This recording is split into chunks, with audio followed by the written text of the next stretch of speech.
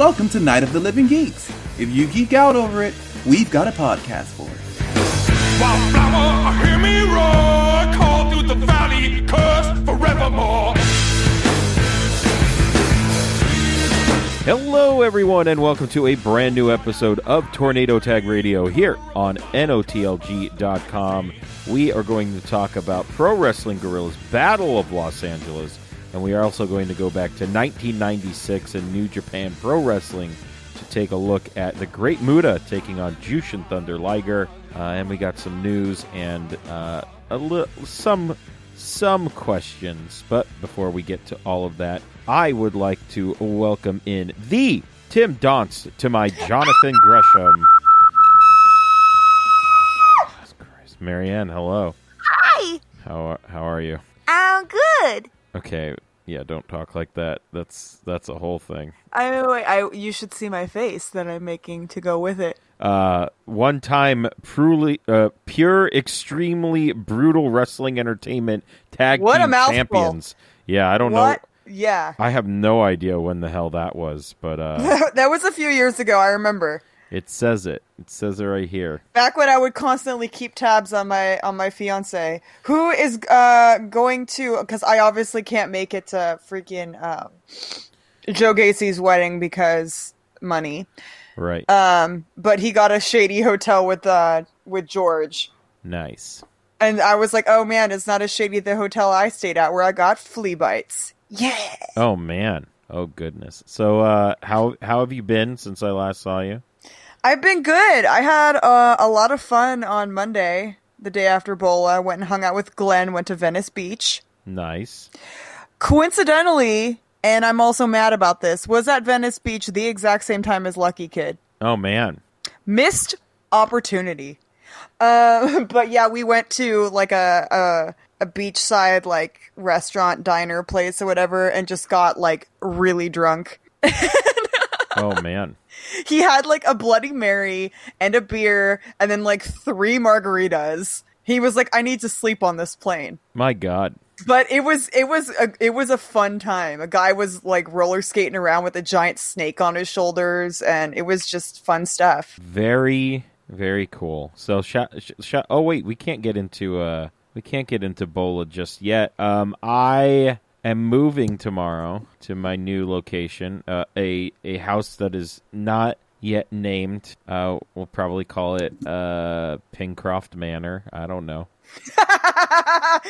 I vote for that. I kind of like that. I'll run it by Lauren when I am done recording here. Although you described a new location as if it's a new like Batman lair. It is, basically. It will be our own estate, illustrious estate. I'm surprised you haven't found a Doctor Who related name for it.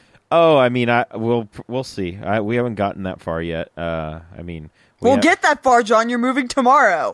We gotta sit in there and figure it out and go from there. I just pictured you two sitting on the floor with no furniture. I mean, that's kind of going to be the life we lead for a little bit, at least. But yeah, we're going to start moving tomorrow. I have a router and a modem, so hopefully... The most important part. Yeah, and we have the internet guy, or person, if you will, coming on Sunday, so there should be no interruptions. We should be recording TTR at some point next week, which I guess brings us to some news items. AEW starts this coming Wednesday.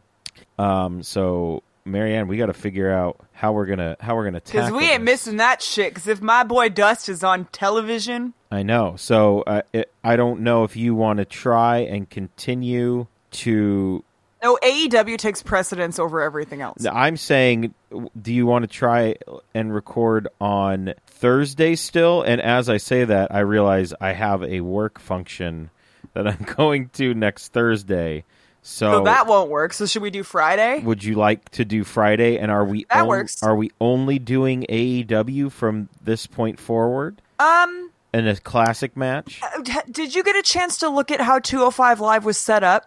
If it was also split again this time? Because you know how it was split on Hulu where they still had it split as a separate show despite it being on part of whatever. I think it is. I mean, I have not checked. I watch 205 on the award-winning WWE Network. So I'm not sure how it's split up on the Hulus. I mean, I could watch it on the WWE Network as well. Right. So I'm not sure if you want to continue to watch 205. I'm totally fine with that. I mean, because I always like the material. NXT is a bit different for me. I think I'll like watch an NXT like just to see how it works out with the way it's set up. Yes. But especially since like I'm usually not a huge fan of the content. Yeah, it sucks because I mean, obviously this is I guess if this was the last podcast on the left episode, this is pretty much a Relax Fit episode, for sure. Oh boy, speaking of podcasts, Glenn, damn you, over in England, god damn you, when we were driving. He was like, I'm going to get you this is going to be your new favorite podcast. Mm-hmm. And I was like, homie, have you even heard last podcast on the left? And then he introduced me to a podcast, KLOS, but it's like, it'll take classics like rock songs and break them down. Like, I listened to Audioslave Like a Stone. Oh. And broke it down. So they took out they just put the drums and they played the drums for it and then just did like the little history behind that, the drums and then the bass and then whatever is in between and then the guitar and then the vocals. And they isolate everything by itself. And so you notice things that are in the song that you didn't hear before. Nice. That's cool. And it's hilarious and fucking brilliant. There's things that you learn, like they did A Flock of Seagulls, I Ran. Oh, nice. Guitar player for that band, totally underrated. Also, only 17 years old when they recorded that song. Ooh. And he's like the most talented one. Insane. Also, Take On Me. There's weird parts in that song that you didn't even know there was acoustic guitar in that song. Uh-huh. Yeah, I know that sounds weird, right? Yeah, and then they did Heaven is a Place on Earth, Belinda Carlisle. Nice. That one was great because they were like, this song is really complicated and also super beautiful when you like break it down, because he'll like take the drums and like he'll play each of them separately and then he'll be like, okay, here's just the drums and the bass. Oh. Or here's just the bass and like the this or whatever. And then it's like the actual, like it's actual from like pieced apart from the actual audio. Oh, wow. Nice. So it's kind of like how they make karaoke tracks, but in like better quality. And it's a radio show. That's pretty cool. But then they added as a podcast. But anyways, it was fucking brilliant. The two that I listened to with Glenn was More Than a Feeling by Boston, which I guess Marianne from that song was an actual person. And Go Your Own Way by Fleetwood Mac. Nice. They'd have I listened to Wonderwall. I listened to Maneater, which is obviously Hall & Oates first on my list. They did a Rick Rolling episode. That's great. And they did, oh my god, one of the ones they were like, this song does not get enough credit at all, ever. And if anybody talks smack about this band, I will go, no, you need to stop and listen because they're brilliant. All Star by Smash Mouth. Oh my god, that's They amazing. did that one. It's actually brilliant. I bet. You don't realize it until they break it apart and you're like, shit, this is complicated as shit, man. Like, that's crazy. It's brilliant. And they talk about the producers and who did what to add what in, and like it's brilliant, like the amount of knowledge and stuff that goes into it. And I went, fuck you, Glenn, because I knew I would be obsessed with it. I told my mom about it, so it's probably what my mom and I are going to be doing this weekend, is just listening to those. Nice. So it's good shit. But anyways, all right, podcast. So we will, I guess, record on Friday, going forward at least, and we're just going to watch 205 and AEW. I will say, Dakota Kai is back. You just made the list! I'm very excited about regular that. NXT or NXT UK? Regular NXT, and I believe her and Nixon tagged somewhere on a house show tonight. I did tell Glenn, I was like, was she aware that that's a porn star name? And he was like, oh no, I remind her every time I see her that Tegan Nox is a terrible name. Oh my goodness. I was like, well, at least somebody's doing it. Yeah, at least someone is. I believe also on 205 Live we had the Brit Am Brawlers show up, which is pretty cool. Biff, baby! And with that we have the Oni Lorcan tweet of the week. I have it right here. and this is in all caps. Obviously. Every Tuesday night at SmackDown, Vince McMahon calls me into his office and tells me to close the door, and we take our shirts off and we listen to AC/DC and do push-ups and talk about people we want to fight, and I hope this makes people on Reddit mad. It's a pretty good one. That's a pretty good one. Did I tell you about the time I bought him a burrito? Yes. You Good did. shit. That was first time Oni Lorcan experience. Let's so Marianne, I have an issue here now. This is an issue. Oh boy. We're gonna get into Bola here in a second. But That's the only reason people are here, man. basically, they want the sweet. They want the deets on Bola. So I met Tony Deppen at Bola. I'll tell this story right now. I said to him, "Hey man, I read your tweet that you quit your day job and you're doing this full time, and I just wanted to tell you I thought that was fucking cool, and I want to support you." And he's like, "Oh, he was the nicest guy on the face of the planet," which is hilarious for a number of reasons. Considering, yeah. His entrance theme has been stuck in my head for like 3 days. Me as well. We built this city on rock and roll. It just the way he would come out and then do the dun, dun, and then like pose like to the time of the music. Yeah. I went, this is my guy right here. It's good stuff. So I say that to him, and I say also, man, I'm so mad because I bought New Japan tickets for San Jose, and then a week later you guys announce you're running the same weekend. And I'm like, and I said to him, I'm thinking of selling my tickets. And he said, well, I know the whole card for the GCW show, and you should probably sell your tickets. Dead serious. That's what he said to me. And one of those matches they announced yesterday for the GCW championship, it will be Jake Atlas taking on Nick Gage. And that should be oh my God! nothing short of amazing. So that's one match. They've announced a bunch of other people. I'm not sure, Marianne. I might just send these tickets your way and be like, pay me whenever. They were cheap tickets too, so dope, man. We'll see, Marianne. I don't know. As long as you like, at least I'm really glad that you got to experience the brilliance that is Jake Atlas's gear in person. I mean, I've seen Jake Atlas live before. But have you his gear? Oh, his gear was a total toot. Ugh, so good. So now that we are talking about the Battle of Los Angeles, let's get into this, Marianne. We both attended all 3 nights of the Battle of Los Angeles. The 15th, one of the lucky group. The 15th annual. It took place on September 19th and 20th, and then we had an off day, and it was back on for the finals on the 22nd. This was, I want to say, going into the tournament, I was kind of like not as excited as the year before. I feel like why is that? I don't know. I feel like we got a lot of people I hadn't seen, a lot of like making their debuts. Well, they kind of have to do that now. Yeah, like we saw. I mean, last year. I mean, Iliad, Shingo, Jonah Rock. I mean, we had a bunch of Jody Fleisch was there. T-Hawk. I mean, I forgot about that. Yeah, I mean, I think this was it wasn't Dark. Oh, Robbie Eagles. Marcos Stunt randomly replacing a wrestler. It was good stuff. And then Robbie Eagles, yeah, good shit. Yeah, Robbie Eagles. So there's a lot of good stuff. This year I was kind of like, I don't know. I mean, it was either people that we've seen a million times or people that we haven't seen before. Right, or people I've seen like maybe a match of. Yeah. And it was man, it was a lot of fun. It was a good time, and we'll get into it here. So the first night, are we going in match order or just doing matches of first night? How do you want to tackle this? Oh, I don't really care. So, I mean, we can go night by night if we really want to.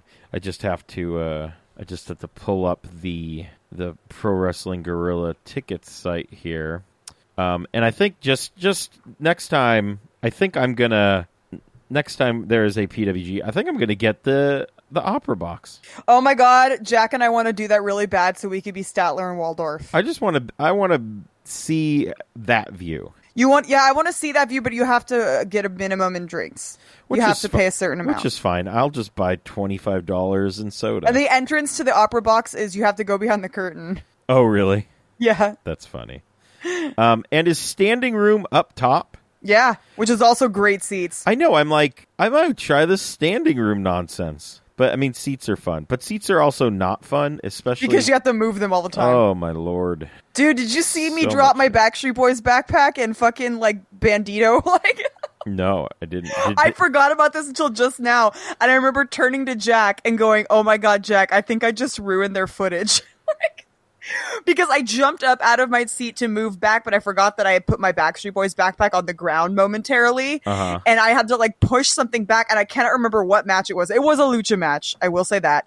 And they both came crashing out to the floor, and it was right before the other one, so it was like Bandito or somebody lying on the ground, and my Backstreet Boys backpack is lying right in the line of fire on the ground. And I went, ah! And I risked my life. Sorry for screaming into the microphone. I risked my life and ran right in front of Bandito in the line of fire, swooped up my backpack, and, like, ran into somebody's arms, and people were like, yay!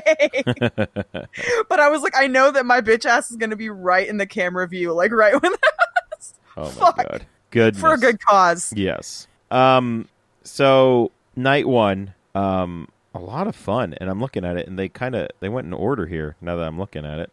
We opened the show with a kid, also known as A Kid, taking on, am I hitting the button for this? Oh, you fucking are fucking hitting the button so goddamn hard right now. Taking on Lucky Kid.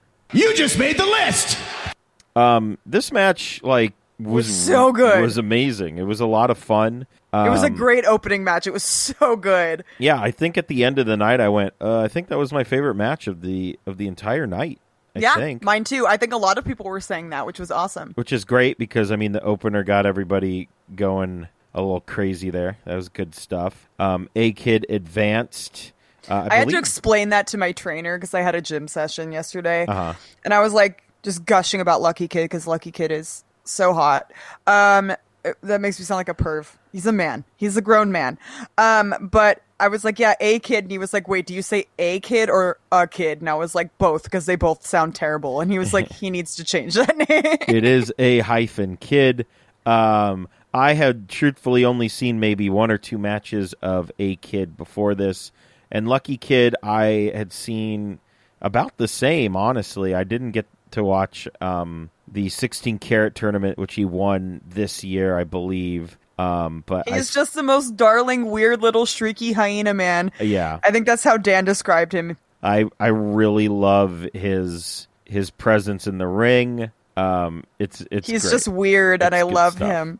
I'm a little bummed he did not go further in the tournament, but a lot of people are. But also, I mean, he had, he was there for night 3. A lot of these guys, they flew to Chicago. Yeah, they flew to Chicago. They did their match, and then they were like, well, time to get on a plane. Well, because Lucky Kid had another show on Friday, and then he had flown to Chicago to do a show with Orange Cassidy on Saturday, and then came back for Sunday. And so when I talked to Glenn about this, Glenn was like, yeah, I went up to him, and Glenn was like, yeah, Lucky Kid, like, I don't think he slept. Yeah. He's like, because usually he's like boisterous and stuff, and he's just like, hey, Glenn.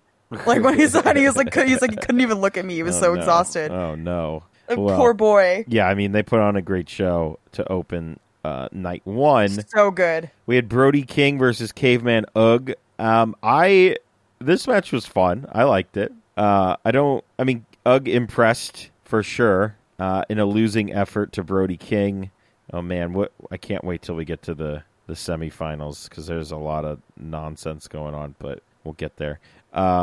Any thoughts on Brody King? I also met Brody King. I talked to him. He's awesome, isn't he? Oh my god, he's so great. He is so fucking cool. He had my favorite part, I don't know if he was doing it during that match or another match where he turned to drunk. It was this match. No. No, it was the next one because drunk Joe did not have front row seats for that one. Yes. But he was like, "Oh, now you're fucking awake." Someone needs to get that man help. It's like real bad. Yeah, he's from the Bay Area too. He needs to seek help, like straight up. Anyway, Brody King wins, and then we had Dragon Lee taking on Rey Horus. Good lucha things happened. That's Oh for man, sure. can I put a luchador on my list? Is it Rey Horus? Oh boy. You just made the list! I'm kind of bummed that he went away from the Egyptian gear look, because Well, I mean, he's still on it. I remember but the he's first time I still- saw him, I was like, "Oh my god, this guy's great!" And he has Egyptian gear. Hell yeah! Oh my god, he is so like I had this conversation with somebody at Bola where I was like, I've never been able to look at a luchador or Kath Barbetto, she's really funny on Twitter. She was there with Hunk Tears. And she said, if there's one wrestler who I am convinced is really good looking underneath the mask, it's Pentagon. And I went, no, because the answer is Rey Horus. Rey Horus, I could look at him and I'm just like, this man is gorgeous. All I have to see is just like his eyes. And I'm like, this man is a hunk. And I can tell he's a hunk. I could think he looks like Howie from the Backstreet Boys Wow. in my mind. But then Glenn was like, no, because Bandito is handsome. And I went, I don't need to hear this because Bandito is a small man with long hair. But apparently that's been told, I have from multiple sources that Bandito is a strikingly handsome man. So Well, there you go. he's a bandit and runs away with people's hearts. My god. Fucking hell. But yeah, Rey Horus is banging. Dragon Lee gets the win there. I have shit to talk about Dragon Lee later. All right, we'll get there. Okay. Up next, we took a little break from tournament action, and we had Alex Zane and Joey Janela taking on Blake Christian and Tony Deppen. Now, Okay. this was a tag team match, but there was not a single tag that happened in this entire match. But I don't think at the end anybody really gave a shit. Bola, we need to fucking talk about Alex Zane. That will not be the title of this. I know we're not, but this is exactly yeah, Alex- where I'm going with this. It was the same type. It was the same type of thing that happened with Pete Dunne. Alex Zane did not get the John Pingle pep talk to bring him to That's the true. States and That is become the longest reigning NXT UK champion. Yes, That is true. He did not get the John Pingle treatment. He didn't but get the still, John it was Pingle another treatment. situation where people did not know who he was, and only a few people did, and he fucking killed it. Alex Zane, who is billed from the Taco Bell drive-thru, which is that's really all you need to know. And he is also, his nickname is The Sauce. And he is something else, ladies and gentlemen. Let me tell you.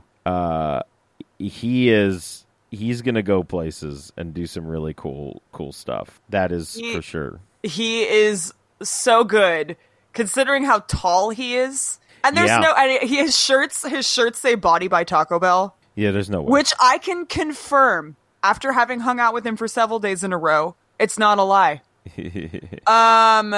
He's such a stellar person too. He was so happy to be there, and I went up and I was like, I'm so proud of you, and everyone loved you so much, and I'm so happy. We had to talk about Carl, but we'll get to that at the end. Speaking of people I'm proud of. But yeah, Alex Zane just absolutely blew that out of the water. I did have a talk with somebody, Glenn. I'm just going to keep throwing Glenn out there, where he Right. said Alex Zane was my favorite person in that whole match. Oh yeah, he. Which is saying a lot. I would not be surprised if we see Alex Zane in Super Strong Style 16 at some point. More on that a little later, unless we can't talk about that. But I think I don't know. I haven't spoken about it. okay. So next up, we had Darby Allin and Black Taurus. Now, Marion, what do you think of Black Taurus?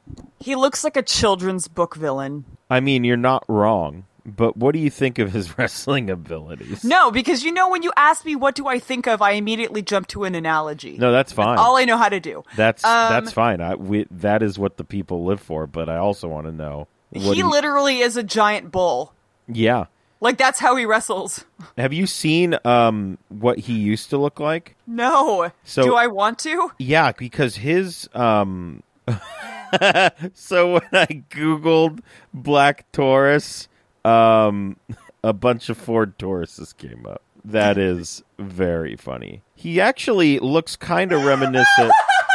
That's so funny. He kind of looks reminiscent of a Black Taurus from World of Warcraft, but I digress. I believe he's from AAA. Lord. So his old gear, it just, it looks just like lucha gear. And then I guess somewhere along the way, he's like, no, I want to be a weird, crazy... Well, because he's a big guy. Yeah. I wish I could find it.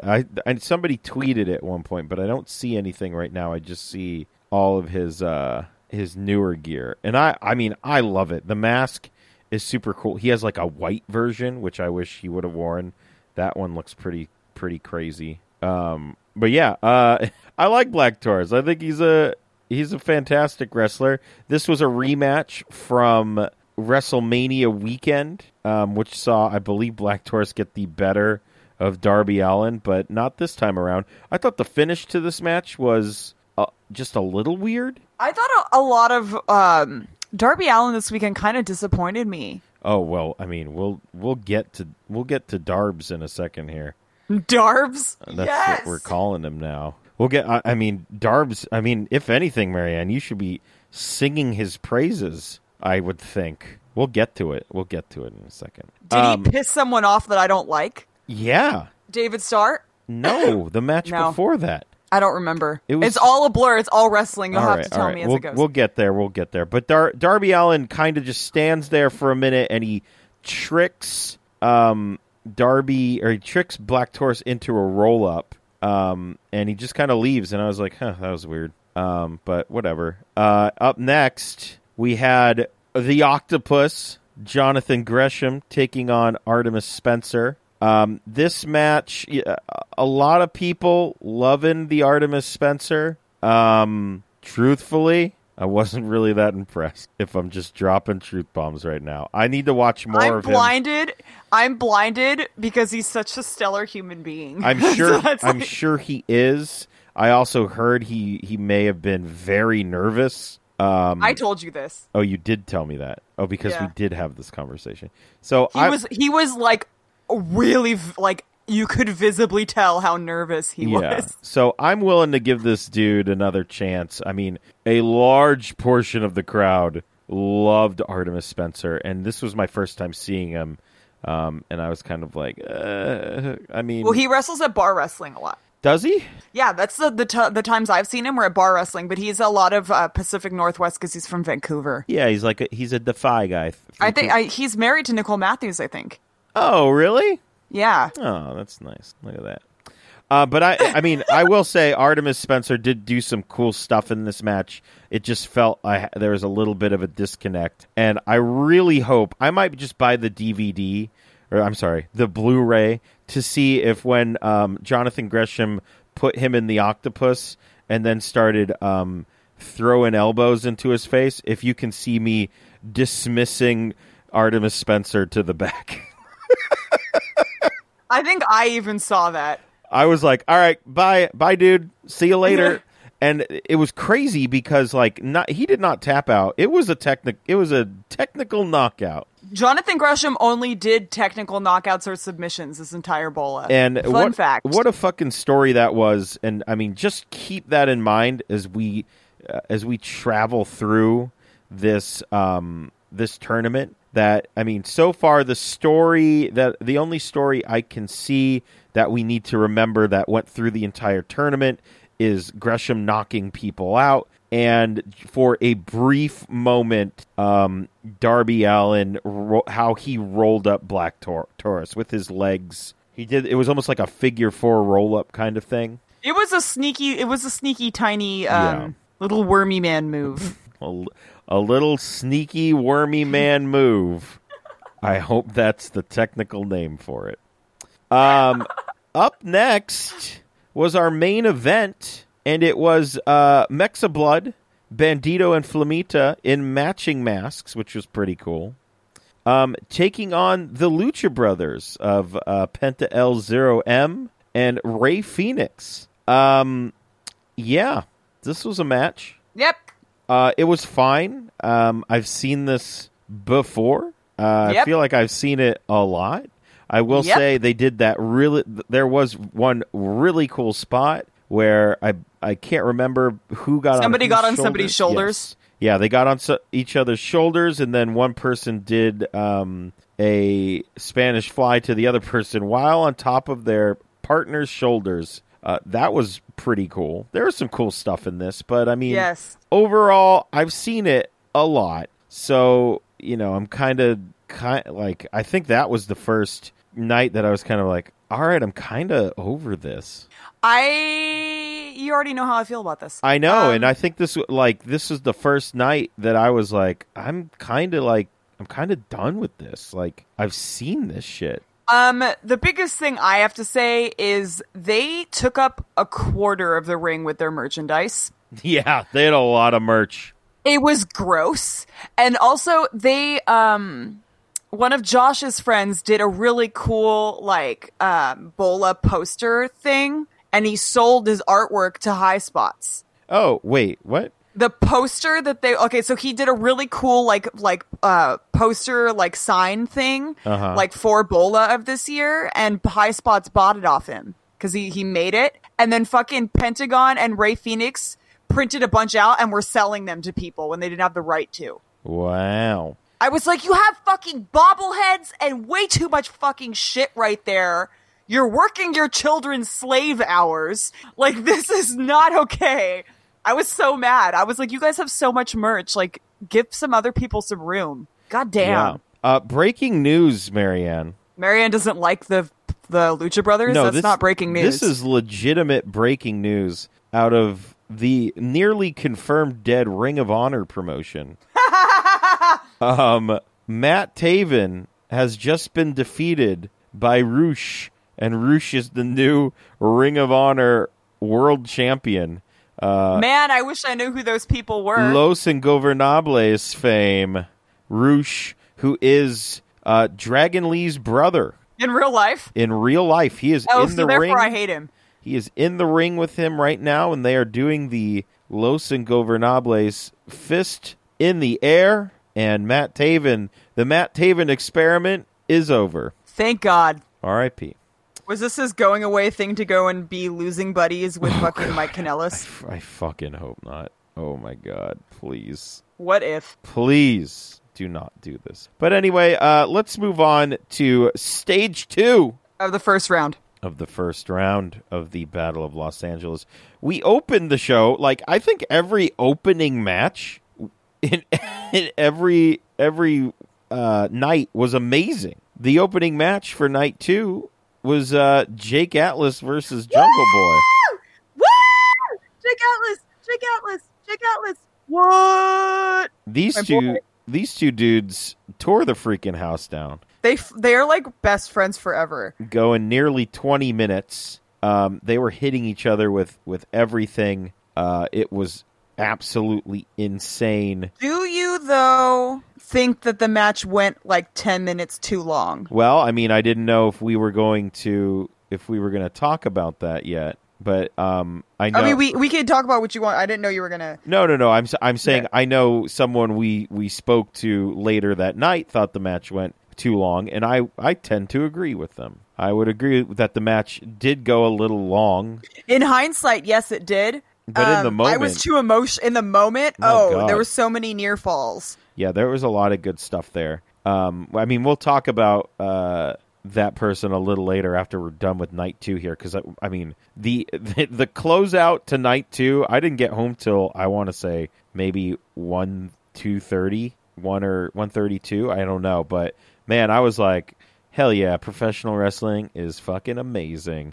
But we'll get to that in a little bit. That match could have gone a little shorter. I mean, I don't, I could take it or leave it, but I if it was a little shorter, I think I would have given it a little higher rating. It was so good, though, regardless. I mean, I went, and I say I would have given it a little higher rating. I gave that match a 4.5. No way! Which is the second highest rating of the tournament. And we'll get to Fucking that. Hell. And actually, now that I look about it, I apologize. That was not the match that opened night 2. What did you rate Lucky Kid A-Kid? Lucky Kid A-Kid was a 4.25. That's not bad. No. That was not the match that opened night 2. It was actually Mick Moretti and Joey Janela. That was the match that opened night 2. But anyway, let's circle back to Atlas and Jungle Boy. Yeah, it was a little... Because that match was more important. No, I mean, we're already halfway through talking about it, so we might as well just finish it. Jake Atlas was over like Rover. That is very apparent. And if we'll get to it. We'll get to it a little later. He deserves all the nice things. He really does. He is a stellar person. Yeah. I went up and talked to him. I was like... I did too. Dude. And he was like, I love your wallet, because my rainbow wallet, that's I was like, oh, thanks, I have it so I don't ever lose it. I was really bummed because I waited too long to go over to him. And I went to him on, I think, the final night. And I said, hey, man, I'm sure you already know this, but you're fucking amazing. And he's like, oh, thanks, man. I said, I want to buy a shirt from you, but I'm pretty sure you are out of all the sizes. And he's like, I've only got 2 and 3X. And I was like, fuck. I was like, his shirts are awesome, though, aren't they? They're great. I love them. I love that shirt. And I said, how much does the 2X shrink? And he said, it shrinks basically the one time you wash it. And I was like, all right, man, I'll get you later. And he's like, oh, thanks. He was like, thanks for coming to talk to me. I'm like, I can get you one next time I see him. I mean, I'll probably see him at a PWG soon. Let me tell you, I am. Well, he's always at APW. I'm stacked up on shirts, so I'm right now. I'm good. John, you can never have too many black wrestling shirts. Oh, yes, you can, and I own all of them. We also forgot to talk about me meeting Jonathan Gresham. Oh yes, good shit. So night 1 intermission, I have like spies everywhere because he didn't come out at the beginning, and I went, oh no, this is so familiar. But you also have to remember there's at least there's a million dudes, so they had to do it in like shifts. Yeah, and then Pentagon and them had to take up 1/4 of the goddamn ring. Yeah, basically. And I saw him come out, and then I feel like I saw him too. I got to him first. Chris saw him, and then you talked to him briefly and came over to get me. As you were walking over there, and I saw you with this look on your face, and I was like, oh, thank God. And I told him, I was like, look, it's like my friend John. And I told him, he was like, oh yeah, man, oh yeah. And I was like, sweet. And I was like, I thought these soaps were a lie. Somebody got I was like, I thought these were just a rumor. I made it seem, because that's the way they were being described, as these soaps were just like, I heard a rumor that Jonathan Gresham was bringing octopus-shaped soaps. Yes. Was not a fucking lie.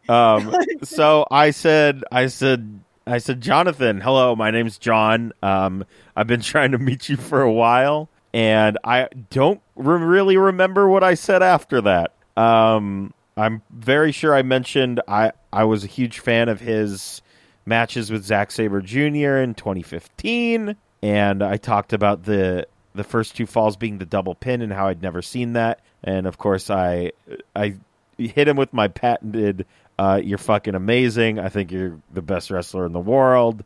And this time next year, he's going to be the longest reigning NXT champion. Yes, absolutely. No. He's doing good stuff already. But I said to him, what do you got here? And he pointed, he was like, I'm like, I want this shirt and this shirt. And he's like, oh, okay. I'm like, what else do you got? He's like, I got the soap. I'm like, I'll buy the soap. And I said, what else do you have? He's like, I got a 8x10 and these 2 cards. I'm like, I'll take one of each of those. And he was like, oh, really? I was like, I told him, I warned him ahead of time. I was like, yeah, man, I got the cash, and I was gonna buy the other 2 shirts too. And then they were white. They were white. And he also, I saw him briefly on the second night, and he had a purple shirt, which I was like, shit, I want to get that. But I forgot to go over and get it. So let's just say Gresh got a lot of my money because he deserves it. I did tell him. I was like, I'm not joking. I can't believe he was still surprised. I was like, he's going to clean you out of merchandise. That's not a joke. Oh, yeah. I will also say we haven't mentioned his name yet because I'm skipping like a million matches. We didn't even talk about Jeff Cobb, Daisuke Sakamoto.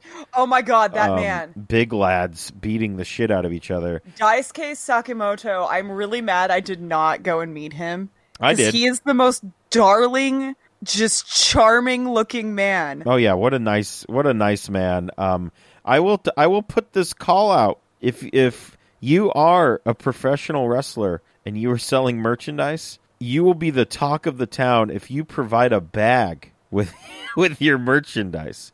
Because I have, straight from Japan, a Daisuke Sakamoto. I think it might be a Big Japan or All Japan bag. I'm not sure. I haven't really checked that. That's brilliant. But he ran out of all the sizes, so I bought a towel and a wristband from him just because I'm like... And the more I think about it, when we move, I'm probably going to have some weird shrine to wrestling towels. Dude, you could ever have too many tea towels. That's true. It's very true. No, you just have to make more tea to make use of them. Yeah, well, we'll see. Or you could turn them... Well, it depends on what material they're made out of. I don't know, but I have a Bushi towel and I have this Daisuke Sakamoto towel now. But yeah, the Jeff Cobb Sakamoto match was great. A lot of fun. Jeff Cobb, also a really awesome person. Yeah, you know what? I've never spoken to Jeff Cobb. I gotta do that. I keep meaning to get him to put on my Backstreet Boys backpack. Oh my god! Because the first time he ever saw me, the first time I ever wore it to Bola, he saw me and he went, "Oh my god, is that a Backstreet Boys backpack? I love it so much." And I regret now. I always say I'm gonna make him wear it and take a picture of giant Jeff Cobb with my tiny backpack, but I always forget.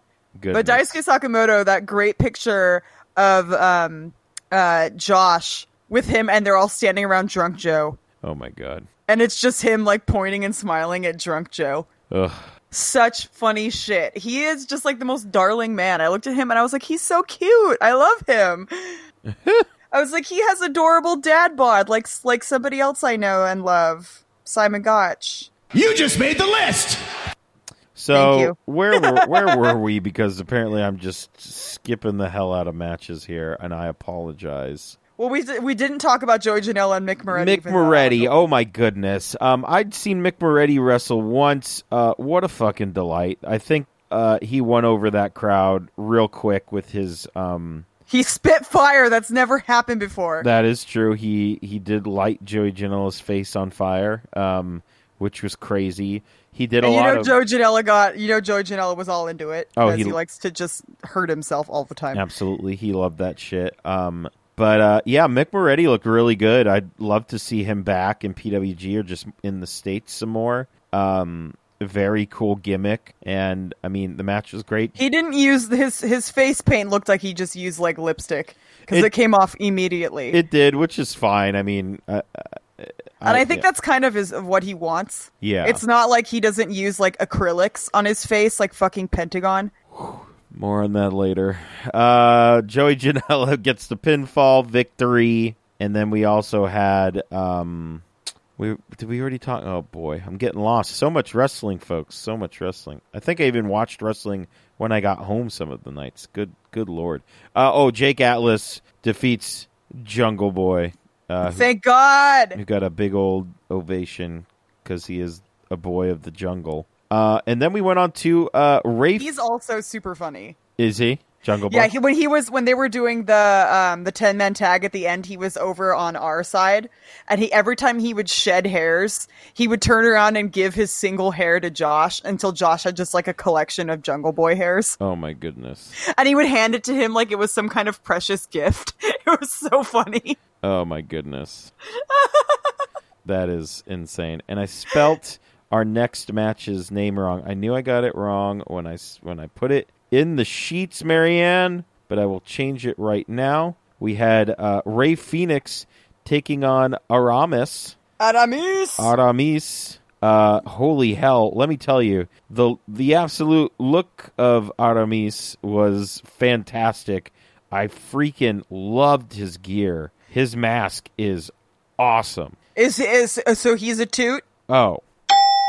I didn't look enough, but I did tell you that Bandito's gear this weekend was a fucking shoot. It was a shoot or a toot? No, a shoot. Bandito's gear was amazing. You cannot beat... A shoot is, like, top-notch. Obviously, we aren't even going to talk about Jake Atlas, because Jake Atlas always gets tooted. But Bandito's gear, the maroon with the white stripe down the side and the little rivets with chains, fucking brilliant. It was... who designed that? I don't know. It looked so good. Like, his gear looked amazing. I could not get over it. It looked so good. This match was a lot of fun. It was very good. It was very sweet. The end of it was very sweet, too. Yeah, I really, really enjoyed it. Ray Phoenix gets the win, but he puts over Aramis in the end, like, he puts him over real hard. And it's not like he needed to really put him over that hard because everybody already fucking loved him. Yeah. But yeah, great match, a lot of fun. And then we went into our non-tournament tag team match, which was the Rascals, Zachary Wentz and Desmond Xavier, taking on Kyle Fletcher and unfortunately not Mark Davis, because apparently, and this is just like, this made me so sad. I'm really sad I did not support them. It's just, there's so much other stuff going on, and then you leave and go, oh yeah. I heard Mark Davis talk, and I was like, I can't talk to this man. Why? Because his accent. Oh, okay. He's just beautiful. Mark Davis, Dunkzilla, injured himself in, I guess, when they were practicing spots earlier in the day. So he could not wrestle, and he was replaced by a kid. Should have been replaced by Lucky Kid, to be honest, but he wasn't even there. You just made the list! And it should have been, and I almost assume it was going to be, but then they realized, oh yeah, he has other plans. But I think this match was pretty good for, being not complete to what they had advertised. I thought it was pretty good. I thought a kid looked good in there against Wentz and Xavier. But, tale as old as time, the Rascals win. Dude, they have so much charisma. I love them. They do. I love them both. I like the Rascals. I like the Rascals, but I partially don't like the Rascals because I don't like Kimberly. Oh, well. Because she's just an annoying person. I have heard. Yeah, she's annoying. I'll just put that out there, and he is way too hot for her. This is not a conversation that I have just had with myself. I have had this with multiple people. It is not just me. Right now, the Rascals are the second longest reigning tag team champions in PWG history, with one reign of 523 days. They're going to have to go a long way, though, because the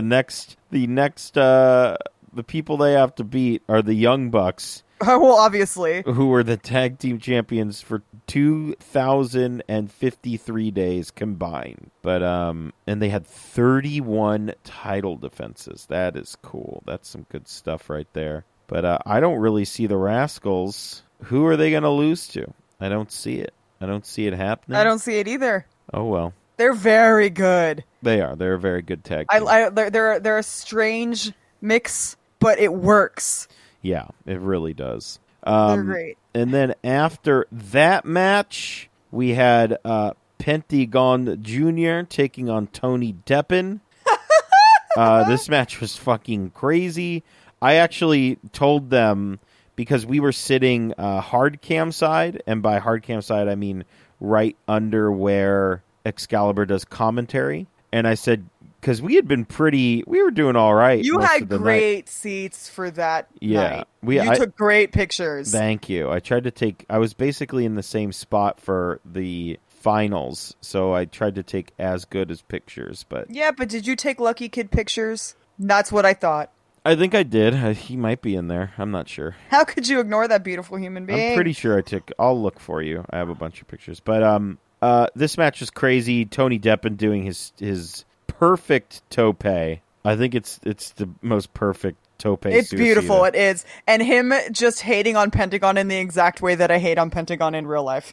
Yeah, it was very good. It was a really good match. Deppen's just having a crazy year. I mean, I saw him fight Masato Tanaka and now Pentagon Jr., and he's and all this coming out of fucking feuding with Donst. Yeah, the Depster. And then he almost got married at a Taco Bell. Yeah, almost. After that, we had David Starr. Oh, Pentagon Jr. won that match, by the way. We had David Starr. Oh man, this is bad, Marianne. This is really bad. What? I skipped another match, Marianne. Bandito versus Puma King. Puma King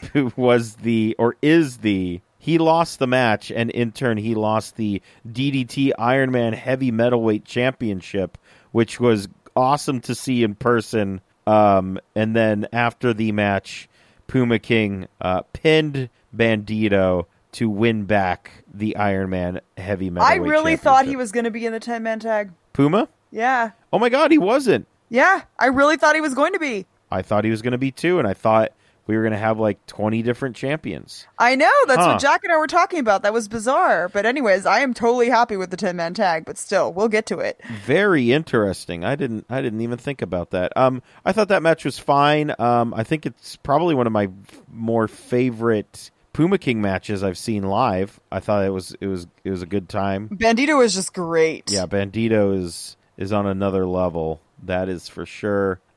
David Starr taking on Orange Cassidy. This is a match that has happened many a time. But You took great pictures of this. this was good stuff. The opening bit, which was absolutely fantastic, and this was the other story of the night, or of the tournament, is David Starr telling the announcer to not do his entire epic intro until he gets to the finals, because he will get to the finals. And how many times did Christian forget to introduce somebody? I think it was twice. He's the me of forgetting to talk about matches. Oh yeah, you're the Christian Cole. Yes, of forgetting to talk about matches on a podcast. Way to go. Way to go. So this match was fun. It got it was, haha, this is fun. And then David Starr just being like, this is Bola, what are you doing? And then just kicking the shit out of Orange Cassidy for a while. He ends up getting the win, David Starr does, and Orange Cassidy. Or I love it when he broke Orange Cassidy's glasses, and then Orange Cassidy was just like, whatever, I have more glasses. Yes, that was good stuff. That was excellent stuff. And then main event of night 2 was Jeff Cobb and Brody King taking on Jonathan Gresham and Daisuke Sekimoto. What a team! This match was so fun. I asked Gresham, he's like, yeah, man, I don't know why I'm in this event with this main event with all these big guys. I said, well, you just got to fucking prove all these guys wrong. And he's like, yeah, I guess you're right. A lot of fun. There was some cool stuff. I was thinking about this last night when I was watching a Jonathan Gresham match from my back catalog, which is... You have a back catalog of Jonathan Gresham matches? No, I have a back catalog of just professional wrestling matches. Okay. Most of which are from friend of the show, Dan. Yeah, and by most, I mean every single one of them. But I'm making my way show through. Dan that described Lucky Kid as a hyena man. Yes. And he's not wrong. I've got about 25 matches here. Jesus Christ, Dan, let the man live a little bit and then give him more. I mean, I'm gonna have some downtime at some point, and I'm just gonna plow on through those. I again just pictured you in an empty apartment with no furniture, just watching wrestling on your floor. Well, I have this desk and this chair, so I should be good to go. Kento Miyahara is gonna make my top 20. I guarantee it with the more matches I watch from him. But anyway, back to Bola main event. They did some really cool stuff here. I really enjoyed. I don't know if you caught it, Marianne, when Cobb and King tried to throw Gresham into the ropes together, but he held on to Brody King's arm and pulled him down a little bit. I thought that was just a really cool little leverage move. A lot of cool stuff in here. It was a great match, but it also had some comedy spots in it. There was a lot of Brody calling Jeff Cobb every single member of Villain Enterprises before realizing it was Jeff. Very funny stuff there. And Jeff came out with the fucking ski mask on. Yeah, good shit. A lot of good stuff. Jonathan Gresham telling Daisuke Sekimoto to not help him German suplex either one of Cobb or King because it would also hurt Jonathan Gresham, and Sekimoto didn't really seem to understand that. There was a lot of fun stuff. At the end of the day, Daisuke and Gresham get the win, and that was you were a happy boy. I was absolutely a happy boy. I will say after the show was a lot of fun because we collectively, it was me, my friend Berto, my friend David from Australia, and who is great. Our friend Chris. Yes, he is so great. I'm glad I got to spend a lot of time with him this weekend. It was a lot of fun.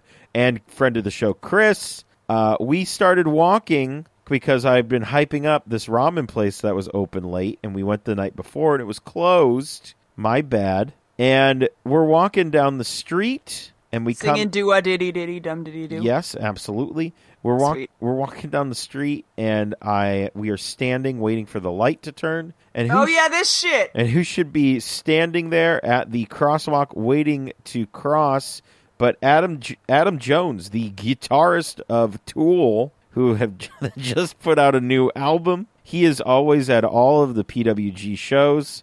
He's just having a good time. He seems super friendly. So I said, fuck it. And I said, Adam. And he's like, hey, man. I'm like, I really love the new album, man. It's amazing. I'm just so glad that you guys released it. It's so good. He's like, oh, thanks so much, man. And he's like, did you guys just go to the show? We were like, yeah. And we talked about the show, but we kept walking together. So we just kept walking, and this other guy joined in.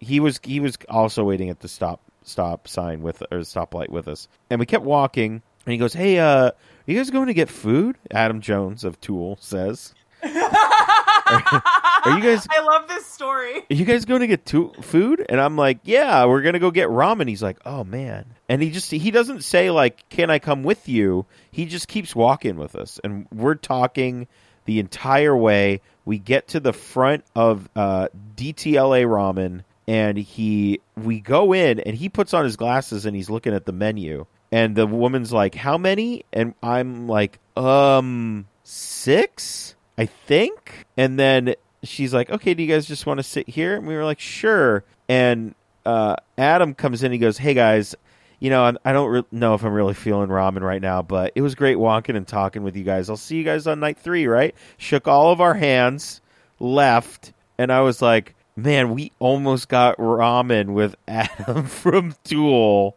And the other guy was like, hey, my friends, I was trying to convince them to come here. They're not going to come, so I'm going to bounce too. By the way, was that who I thought it was?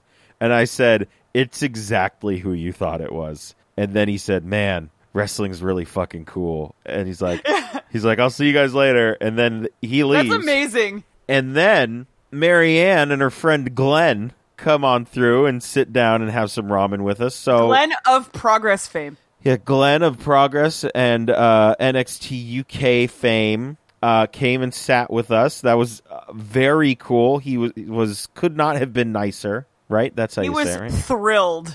It was so I was fun. like, oh, we're going to get ramen. He's like, that sounds amazing. Is it the place on the street? Because I've been wanting to go. And I went, hell yeah, it is. And so he walked over there and he was so excited. Yeah, it was just, I mean, if you could relay just how fucking cool that was, just to sit, and he didn't give a fuck if we wanted to talk about wrestling. We asked him questions. He answered every question that we had about. He's just a normal dude, anything. Yeah, he absolutely is. But sometimes it's like these guys probably don't want to talk about their work, and he's kind of sort of on vacation. So it's like I don't want to bug him with NXT UK questions or just Progress questions. But he was just a wealth of knowledge. He was talking about how they structured Super Strong Style a couple of years back. He talked about how Trent Seven was yelling at people in an Australian elevator. Oh my god, that was an amazing story. It was so good. It was so good. Yeah, and it was just they're closing the doors, and he's just like, "Do you want to get in with us?" Yes, it was just so fun. It was just a really, really cool way to end the night. And he waited with me and Berto while our lift came. And it was just really cool. It was just could not have been a better way to end Friday night, in my opinion. I'm glad. He is a lot of fun. He's an amazing friend. I am so lucky. Huge Drag Race fan. Oh, massive. Yeah. He wore his Trixie Mattel, his Trixie and Katya shirt to an LAFC game the next day. Oh yeah, that was so cool. I was very excited to hear that they went to that game. Yeah, it's a beautiful stadium that I have not gotten to go to yet. But yeah, he was like, it was. He told me the next day, I believe, he was like, I have not been to, it reminded me of football games in England. The atmosphere. He was like, people did not stop jumping up and down and like cheering and stuff the entire game. He was like, it felt like I was at home. That's awesome. I was like, cool. that's what I wish it was like all the time for all soccer. What the fuck, humans of America? Get with it. Yeah. But yeah, he was very happy with that. And it's just like spending time with him was just amazing. Is a really, really awesome person. And he just knows his shit, man. Yes, he does. And he told us some inside stuff that was great shit, though. He did tell us some inside stuff that was great. I also thoroughly enjoyed that when we were trying to like figure out who our final three were going to be, and I said there was a moment in the main event after the pinfall when Daisuke kind of walked away from Gresham, Cobb, and Brody. And I said, I think that might be our final. He said, I saw that too. And I said, well, that is fucking cool. Yeah. So, it's the little things. He saw that. As soon as I started saying it, he was shaking his head like, yeah, I saw that too. Very cool. You noticed the same things. And I would just like half the time I had tweeted at Glenn and Jim Smallman when I was there. I was like, I know I should be watching this match, but I'm having more fun watching you guys have fun by the curtain. Yeah. Because they were like, oh, just like watching the two of them like freak the fuck out. I was like, I'm so glad I'm sharing this experience with them kind of thing. And Jim was like, I'm having the best time. But half the time, Glenn, when he's got his business face on, because he's basically at work, and I was like, stop looking so sour. Is that your business face? Stop it. Because he would stand there with just like a hand over his mouth, like he was like concentrating too much. And I was like, just let it flow through you, bro. What are you doing? Oh, man. My stepdad is opening my door to offer me popcorn. Is this a peace offering? Did you do something wrong? Or is this to occupy my mouth so I shut up? That one. Yes, that's what I thought. Anyways, continue. Oh. So night 3, the final stage of the Battle of Los Angeles. We open the night with a King of the Indies rematch. Fuck everything. Between Jake Atlas and Dragon Lee. Do you have 10 minutes for me to rant about this? No, we don't. We don't have 10 minutes, but shocking to, I'd say, 85% of the crowd, Jake Atlas is eliminated from the Battle of Los Angeles, and Dragon Lee moves on. This match was fast and furious, if you will. I was shocked. I was really shocked. I think I sat down for the remainder of the night. And that was the first match. I sat down and I was like, oh man, I was like, what? Like everybody was so upset. Yeah, like what? Like that took the sails out of wind me. Out of your sails. It took the wind out of my sails. I was sure. like, no, you can take the sails. That works too. Just took the sails. I was just I wasn't just sitting there, so it took the sails, and I was just sitting there. Couldn't go anywhere without the sails. So I was like, all right, that's fine, I guess. Brody King and Bandito. Oh, okay. At least one of the ones we'll have guessed will be there. So again, I was like, I think Brody's going to go pretty far, and a win over Bandito would be pretty big for him. But nope, that didn't happen. Bandito, yeah, I think he hit the Did he hit the 21 plex? I think he did on the. Is this the one where he almost hit the fucking bottom of the like the standing room? You know how there's like the lower ceiling? Right. Oh. Bandito did like a backflip and he literally almost hit it. Yeah. That was insane. Crazy. But that was, I think it was, this was night 3. Kristen turned to me and she was like, why am I even here if all of the guesses that we had are out already? And all of us are like, everybody around us was like, what the hell? Because our final 3, like 2 of them just got eliminated. Yeah, it was pretty crazy. I was just like, man, this is pretty weird. And I was like, and that just leaves David Starr. Fuck. And I was like, man, my picks are going out the window real quick. And then Jonathan Gresham's music played, and I went, fuck. I actually said also, fuck. Gresham's music, thoroughly approved by Glenn. Oh, I love it. He loves it. I love it. That gets stuck in my head randomly as well. But is it Tony Deppin's music? No, absolutely not. Two different styles. So we had Jonathan Gresham taking on A-Kid I was like, man, the fact that A-Kid moved on, he looked good in that other match. I think it's gonna. I was still salty. I was like, fuck, he's gonna lose just the way the night was going. I was like, Gresh is gonna lose here, and I'm not gonna be happy. But this match was great. He did not let A-Kid win that match. No, A-Kid was not going to win this match because he was also defeated by by technical knockout. I was screaming my head off. He beat the shit out of him. It was good stuff. Like, he fucked A-Kid up. It was great. I mean, we'll get to it more, but the story of this tournament, he fucked a kid up for Jonathan Gresham was they put emphasis on the right words. Yes, the story for Jonathan Gresham during this tournament is he is a submission / knockout machine, which is fucking cool. But yeah, he won this match. He moved on. I was like, phew, all right. He's going pretty far in this tournament. I feel pretty good so far. We had Joey Janela versus Ray Phoenix up next with Janela beating Ray Phoenix, so I felt pretty good about that. And I felt also pretty good because I didn't think that... I was like, man, they're just going to do Ray Phoenix versus Pentagon. Which they did not do.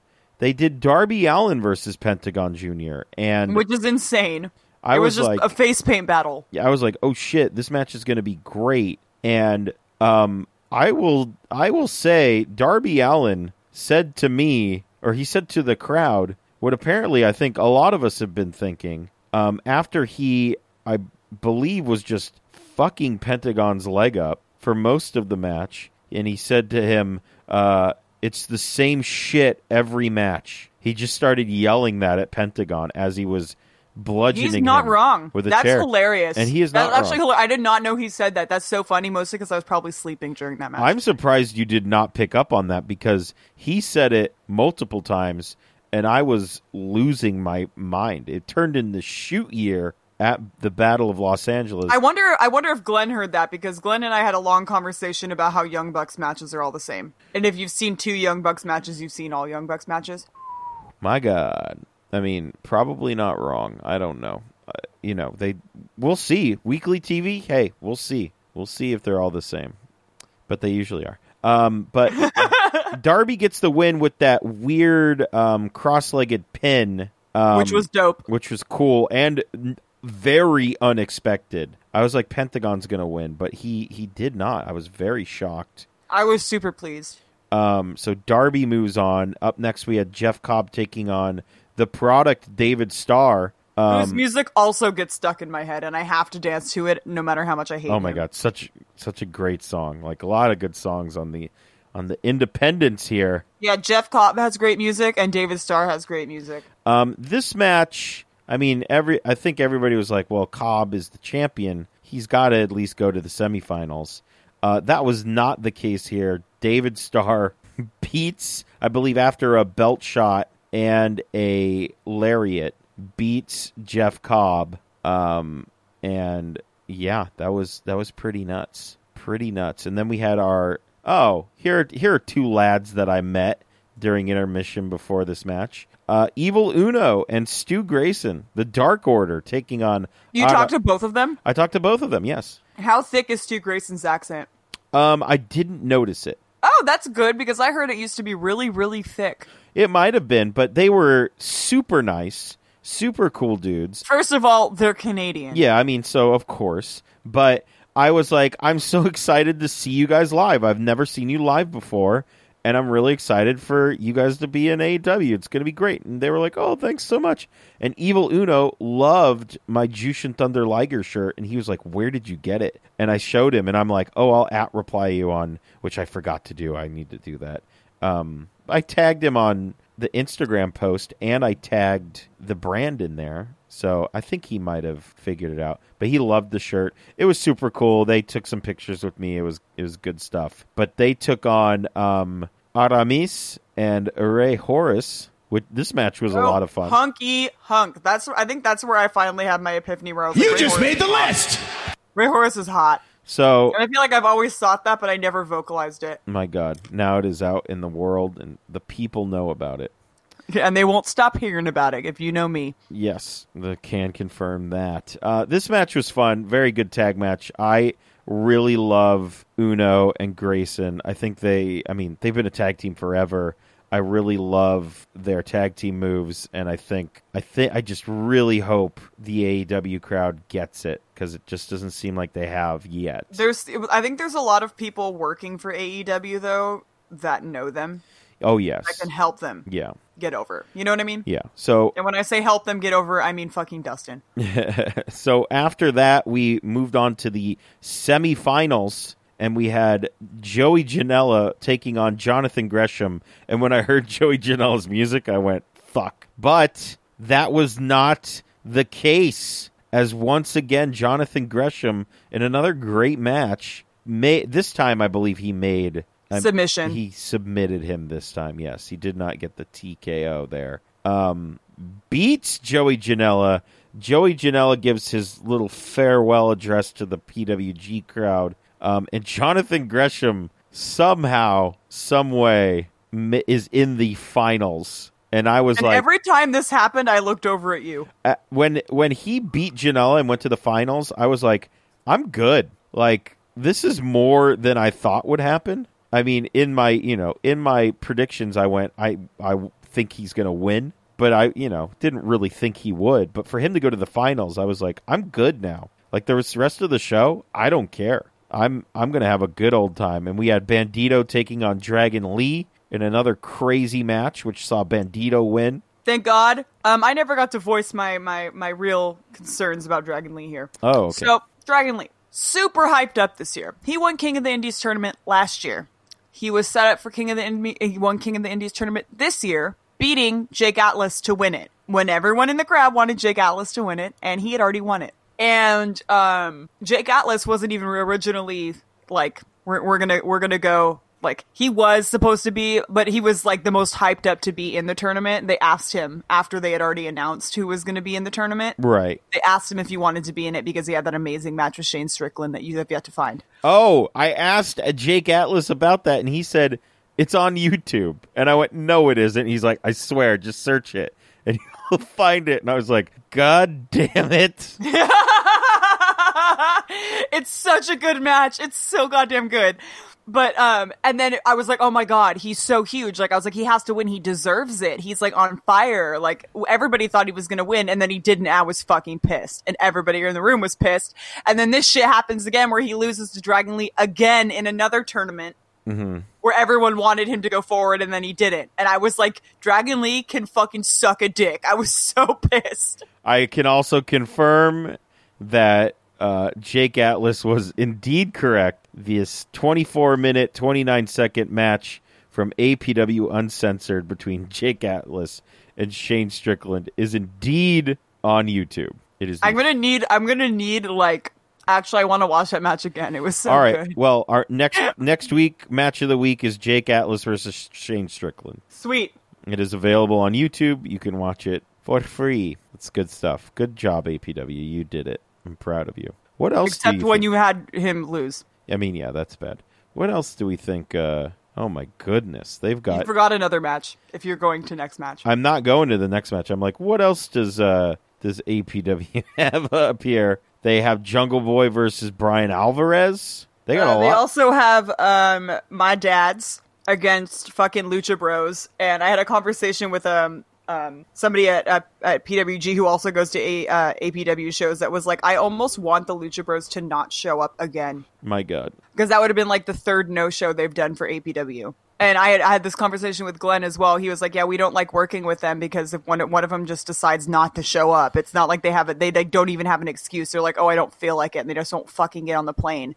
Goodness. When a ticket's been paid for. Yeah. You know, where he was like, one of them will get on the plane and the other one won't. And I'm like, yeah, for these shows, it's like, oh, they just don't feel like doing it, or they end up doing just some kind of like bogus show down in Mexico or something when they've like people are there to see them and then they fucking no-show. You know how unprofessional and douchey that is? That's why I can't ever get behind them. I think it's so rude. Yeah. But Tim was like, yeah, if they no-show again, I was like, yeah, the chances of them getting booked. And I was with my dad's the day that they had that match and the Lucha Bros no-showed. They were fucking pissed. Yeah, I mean, I would be They too. were so pissed. They're like, I feel so disrespected right now. Because Yeah. it was a title match. Yeah. And they fucking, like, you know how bad that makes the company look that they no-show for a fucking title match? Fuck them. God damn. So Bandito beats Dragon Lee, and then we had David Starr versus Darby Allin. David Starr moves on, so we have our finals. Gresham, Bandito, He beat David him Starr. in, like, less than 6 minutes. Yeah, he beat him real fast. Really fast. He beat that boy real fast. And I do have a note that I figured out. We'll get to it when we get to, like, the final match. Mm-hmm. But, yeah. Then we had our 10-man tag, which everybody loves. We had the team of Orange Cassidy, Artemis Spencer, Caveman Ugg, Jungle Boy, and Paris De Silva taking. Who I turned to Jack and I said, who is this little shit and why is he not Dustin? They took on the team of Tony Deppen, Lucky Kid, You just made the list! Mick Moretti, Kyle Fletcher, and Black Taurus. Very interesting match. It was a lot of fun. It's usually a comedy match.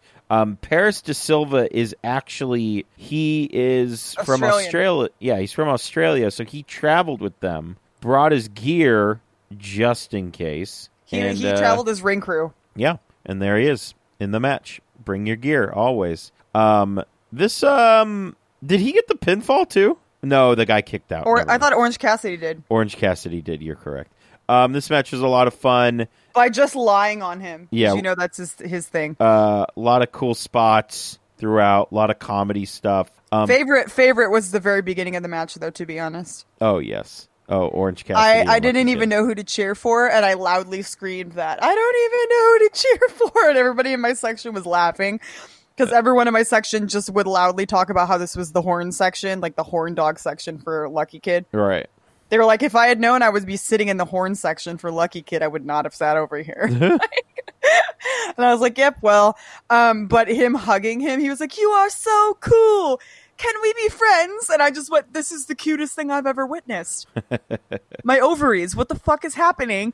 And then he hugged him, and then he like latched onto his leg like a little koala bear. And then he put on his glasses, and it was just so cute. Oh my God.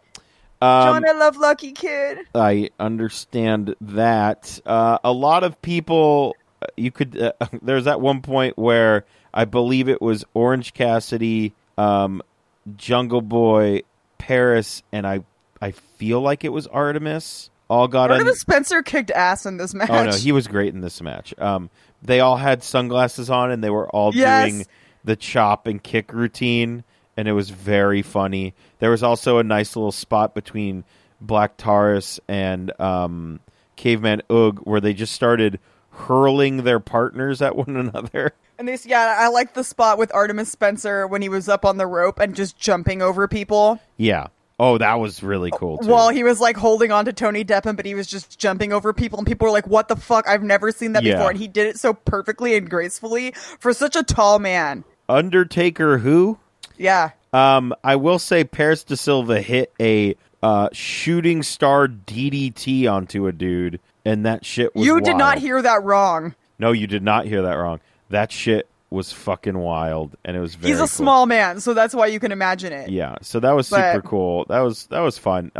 Orange Cassidy jumping off the opera balcony. Yes, that was cool as well. Yeah, just a fun little match. He just stood up there and did that thing where he just goes meh, and he like twirls his hands and sticks them back in his pocket and then like fell off the top. Yeah, that was good stuff. It was good shit, and they were all lying on the ground, like right where I was at, and I was like fanning them with my giant fan that was bigger than everyone else's fan. Nice. My fan is the best.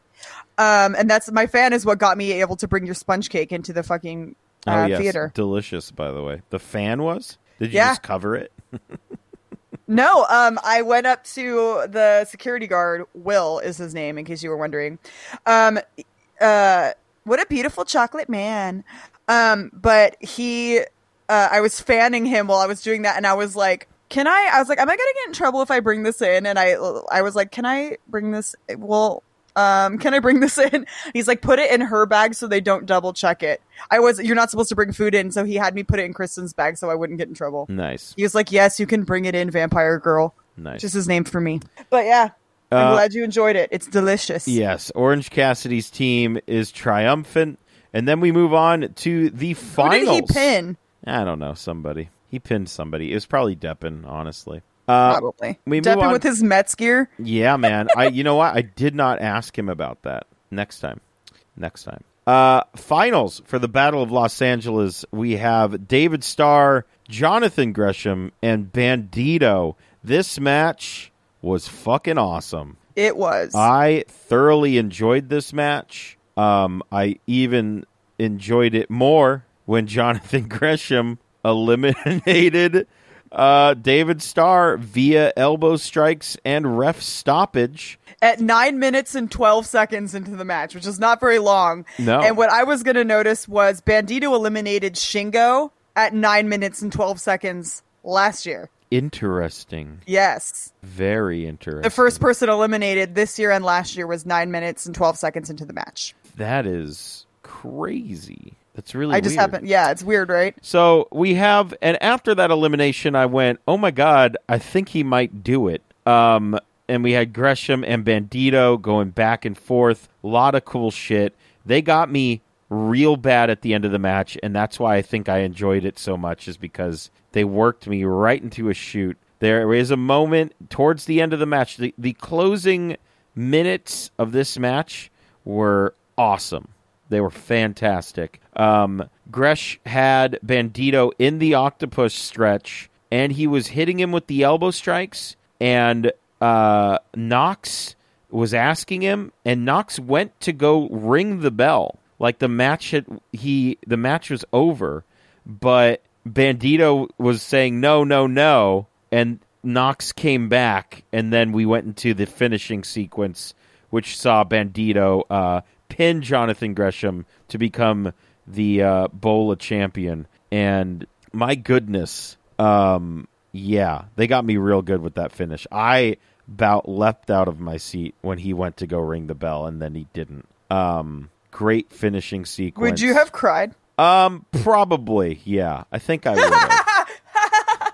Like, straight up. But it wouldn't have been Dustin winning the PWG championship level crying. Nothing No. is. I don't think I've cried that much since over anything. No, it probably would have been like... And my dog died. Yeah, wow. There you go. Yeah, so Bandito wins. He gets to close out, probably what should have happened last year, but, I mean, whatever, I guess. And he will go on to fight Jeff Cobb for the PWG Championship for a third time. Will the third time be a charm? I don't know, but we'll see. Yeah, and PWG audience loves Bandito. Oh, they do love Bandito. They love him very much. I'm happy. He's really for him. humble. Yes, I'm very happy for him, even though it was at the expense of Jonathan Gresham. Because you know what I had to keep reminding people? You guys, David Starr did not win Bola. He did not win Bola, but he did pin the current PWG champion. So we will see what happens there. But he did not win Bola, which No. everyone was like angrily thinking was going to happen, and then Yeah. he didn't. And I was like, you guys, if you're upset, just remember this. At least David Starr did not win Bola. Imagine how much more angry we would be right now. Absolutely. But overall, a great Bola. I was very happy at how far Gresham went. He looked like a fucking monster in this. I almost wonder if they're building A monster for how small he is. Yeah. And we didn't even talk about that CCK jacket he had. Oh my god! my It was God. with the one Lucky Kid long sleeve. Yeah. Do you know what's funny? He came out for his first match on the final night, and I went, "This fucker's going real far in this." Just because he busted out the jacket, and also The jacket, not a jacket. The jacket. The jacket. And also, another thing that I heard after the fact was he was in the hospital that morning. Dan told me this from Twitter. He said, "Please tell me."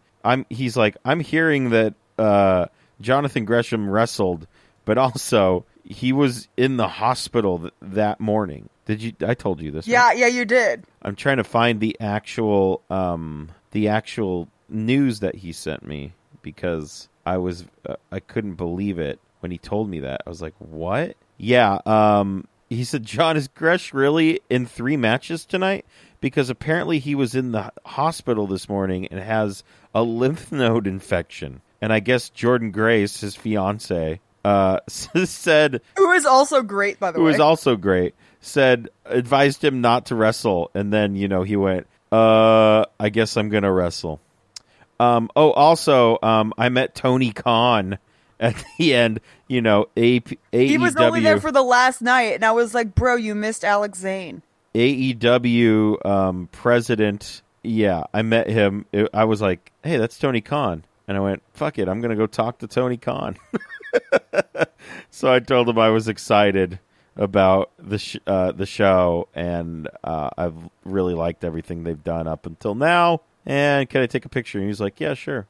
The way you're supposed to do it, unlike the guy after me who was like, are you Tony Khan? Like, in his face, and he was like, yeah. It's just very strange. Wrestling fans. Wrestling fans. So, Marianne... You're not part of that group. Although I almost made an ass out of myself in front of Lucky Kid. My God. Well... Who I did meet, and I was very excited. That's great. And he does know who I am because he retweets every thirsty thing I say about him. Goodness. Well, let us move on, because also during the weekend there was a New Japan event which... Oh my God! Which saw the return of Kishin, is it Kishin? Yeah. Kishin Liger, which is insane. It looks like Minoru Suzuki got what he wanted and unleashed whatever evil lurks underneath the mask of Jushin Thunder Liger. So Dan, this is from Dan. Dan suggested, hey, you guys should watch Great Muta versus Liger from '96 when Kishin Liger first appeared. And I was like, okay, sure, let's do it. But we need to talk about Carl. Okay, we could do that. Young Lions Cup champion Carl Fredericks. Yeah, Carl Fredericks, local kid, or local-ish kid. My God. A kid no longer, winning the Young Lions Cup tournament, which is awesome. Did you ask me because I did ask him if he was allowed to have his own gear and entrance and was allowed to do a moonsault, and he was like, not yet, but soon. Not yet, yes. So hopefully that happens. I am gazing dreamily at the picture I have of him and I above my, it's right below a picture of you and I at Disneyland. I have this collage thing of all of me and all my friends. I have one of me and Mikey, nice. The photographer from PWG, you and me and Andog, me and Dawn and Jaren, one of me and Carl, one of me and Dustin, where he is convincingly happy. You just made the list! Nice. He's actually, this is the one picture where he doesn't look like he's trying to push me off. Weird. But yeah, Carl won, and I woke up in the morning, and I saw it on Twitter, and I immediately went, oh my God, Chris. I was like, Chris, Carl won. He was like, what? Shota didn't win? I was like, no, Carl won. And then I was crying in my bed. Nice. So I'm excited. Yeah, no, I'm excited too. I just wonder what this is going to mean for him. Hopefully something big. Yeah, so very, Who very is it cool. that told me I can't wait for him to be put into Bullet Club where he will be forced to stand behind people that he is significantly more talented than? I'm not sure. I don't know. Somebody told me that, and they're probably not wrong. Probably not. So let's talk about this Jushin Thunder Liger Great Muta match. First of all, Liger's song is the jam, for sure. It sounds like an anime intro. Because I can get down with that. Because it is. Is it really? Yeah, I believe it is. I mean, the character Jushin Thunder Liger is based off of an anime. I love everything right now. Did you not know this? That's why I said it's bizarrely fitting. I don't watch Japanese wrestling. He was given the gimmick of Jushin Liger in 1989 based on the anime television series of the same name, and he became Jushin Thunder Liger the following year. There we go. My God. What a time. Should we watch an episode of that show just so we know? I will defer to friend of the show, Chris, and if he thinks there's an episode we should watch, then we will. Because of course Chris will have seen it. Yes. Hi, Chris. Hello, Chris. Chris had to put up with my ass all weekend. Oh, I know. Bless your soul. And Muta's song, also the jam. Just a lot of good. I mean, New Japan always has the jams. That's for sure. The great Mutati. The great Mutati. I did say I know it is in bad quality, but Jushin Thunder Liger is wearing all white gear in this. Do you toot it or boot it, Marianne? I couldn't really see it, but I always thought that Liger's gear was a bit much. Like, literally, like, it's a heat stroke waiting to happen. My God. So are you... But it does fix it later when he goes Kishin Liger, whatever. Oh, okay. I will say that Dragon Shoulder Muda is fucking toot, brother. Yeah, that's some good stuff right there. I fucking love that. That is some accessorizing to the nth degree. He's like... Good shit. He's like, oh, I wear a mask and a jacket to the ring? No, I need a fucking dragon on my shoulder. Basically, he... Yeah. Outdid him there. So, but I feel like every gear I've seen Liger wears, he wears just what, all red or all white? Yeah, basically. I feel like the only one I ever picture him in is the all white one. That's why I was like confused. Fair. So the first thing I noticed is the 20 count in Japan just like a regular 10 count in America? Because this dude was counting, and I don't know if I fucking fast. Yeah, he was counting real fast, and I'm like, yeah. I'm like, do I just not notice this because I'm used to the 20 count, or what is it? It was crazy. I don't know what it is, but do you think that they maybe have an equivalent to 1 Mississippi, 2 Mississippi, or... I mean, because they were counting really fast. If the word Mississippi in Japan is a syllable, maybe. Because syllable. I don't know. They're just... My goodness. He was counting really fast. I was like, what? It was like halftime. Oh my goodness. Yes, it was. Always good to see a Muto. Which would be a 5 count. Yes. No, if it was a 20 count, then it would be a 10 count in America. Oh my God. Yes. Absolutely. And we figured it out. We did. We cracked the code here. Always great. I love watching Muta wrestle. He's still wrestling, but in tag matches, and I want to see him do this. The Muta elbow drop is like one of my favorite things ever. I love it. Also, how funny was that Muta close up? With his green mouth? Yes, it was like, oh, what's happening? Where he spit red later. I was like, where is this coming from? The red mist. I thought I saw green. One of the most deadliest of all mists, the red mist. My God. I love that the story of this match, up until a point, is Muta's just frustrated that Liger's getting the better of him, so Muta puts Liger through a fucking table. And he had to climb over a guardrail to do it. Yeah, that was crazy. Dedication, fuckers. He puts him through it. He's not done with the table. There's just a lot of craziness happening. He ran all the way the fuck down the entrance ramp just for a clothesline. He like dumped him on the end and then ran all the way to the beginning and then ran all the way at him just to clothesline him. I went, Jesus Christ, I want all Fashion Runway to be like that. Just end with a clothesline?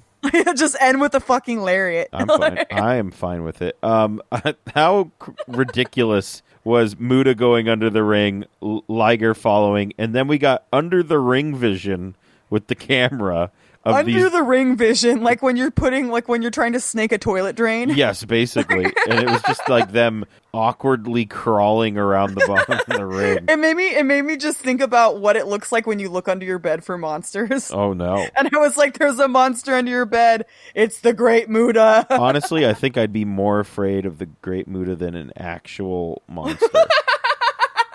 Fair.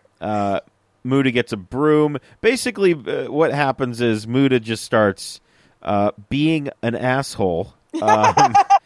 And then he starts ripping at Liger's mask. And Liger's like, nah, I'm done with this. And the sound the crowd makes when they realize that... and whoever did Liger's face paint for this, they did a great job. Because... his mask was mostly off, and nobody really knew it was mostly off. I didn't either. Yeah, until he came up, and the crowd was like... I didn't either. I was like, when did that come off? The crowd was like... Why does he look like every member of KISS? I don't know, but it looked great. The crowd went...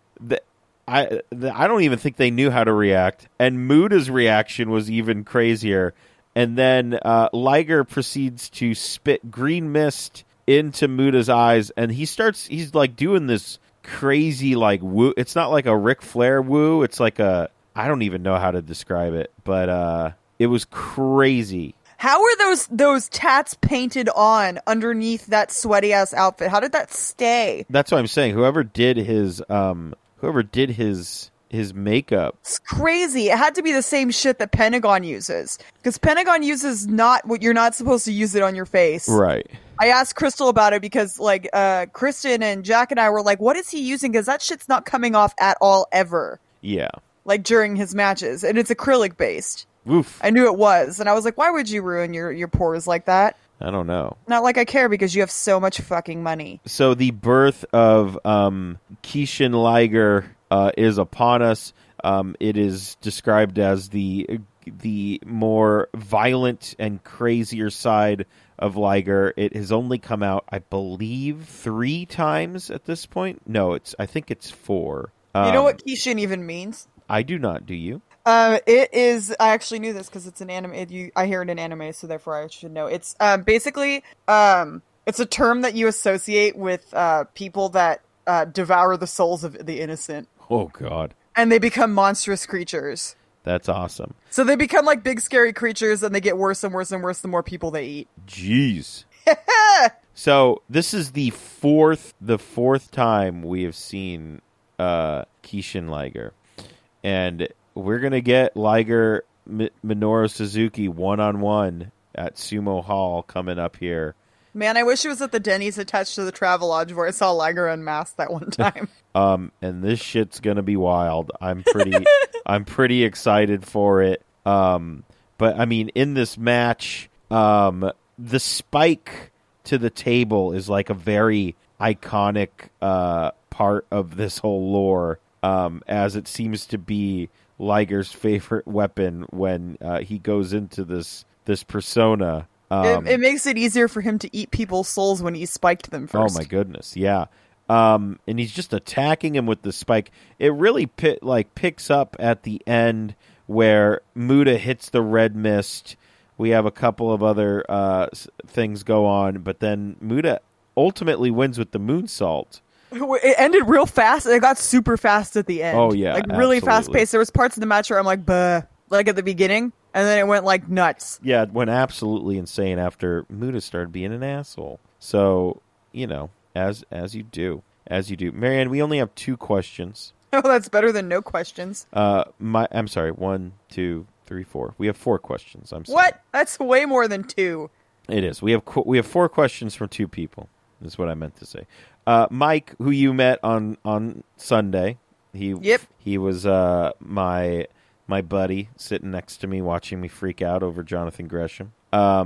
He says, "What is the ideal length for a wrestling show when watching in person?" Ooh. What do you think, Marianne? I think maybe it honestly depends on what time of day it starts. Yes. But I think usually, like, the length of a standard PWG show, like, shave off about 5 or 10 minutes. Wow. Because that... Really? Why? Really? That's pretty long. For me, that's as long as I can stand without wanting to fall asleep. I'd say the perfect length for me would be, I'd say maybe 2 hours with an intermission. I think that's... Because that's just fine. I don't pay attention to how long things are. I just know when they start. Yes. So it's like, I'm like, it starts here, and I know it's too long when I start doing this.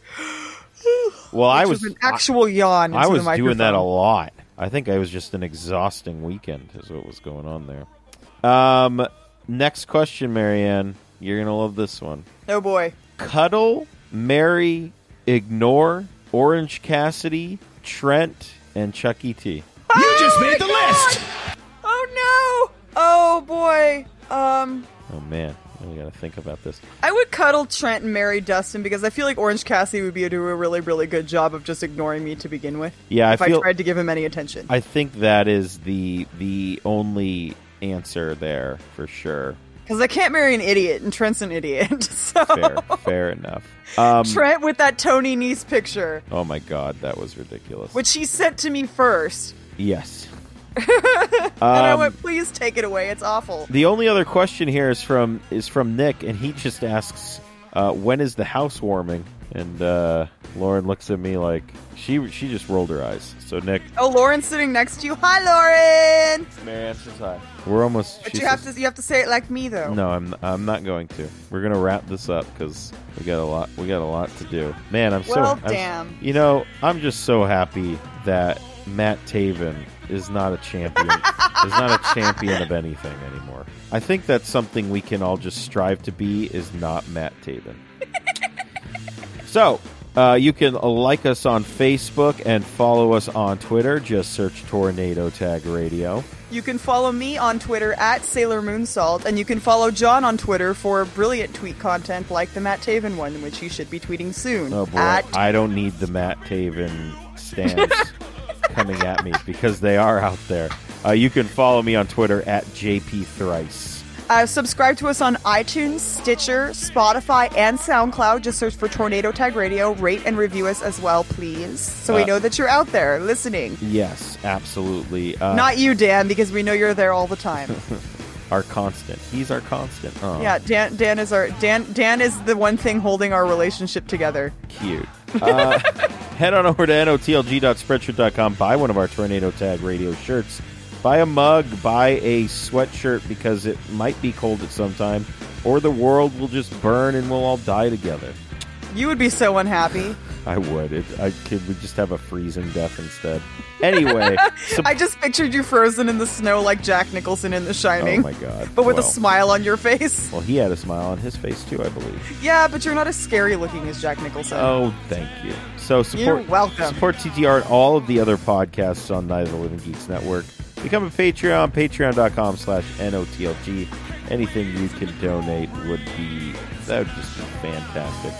Marianne, the Oakland A's going back to the playoffs. That's pretty cool. Fuck yes! Pretty excited. Part where I pretend to care about baseball. Oh well, I will. I'm not pretending to care. It's in my backest of back burners. I will just regularly care about baseball, as I always do. So let's wrap this up. We will see you guys next week. AEW next week. Very exciting. But there's only. Do you think Dust will be on the opening show? I sincerely hope so. They got 2 hours to film. So there's only one thing left to do. So Marianne, if you will, ring the bell.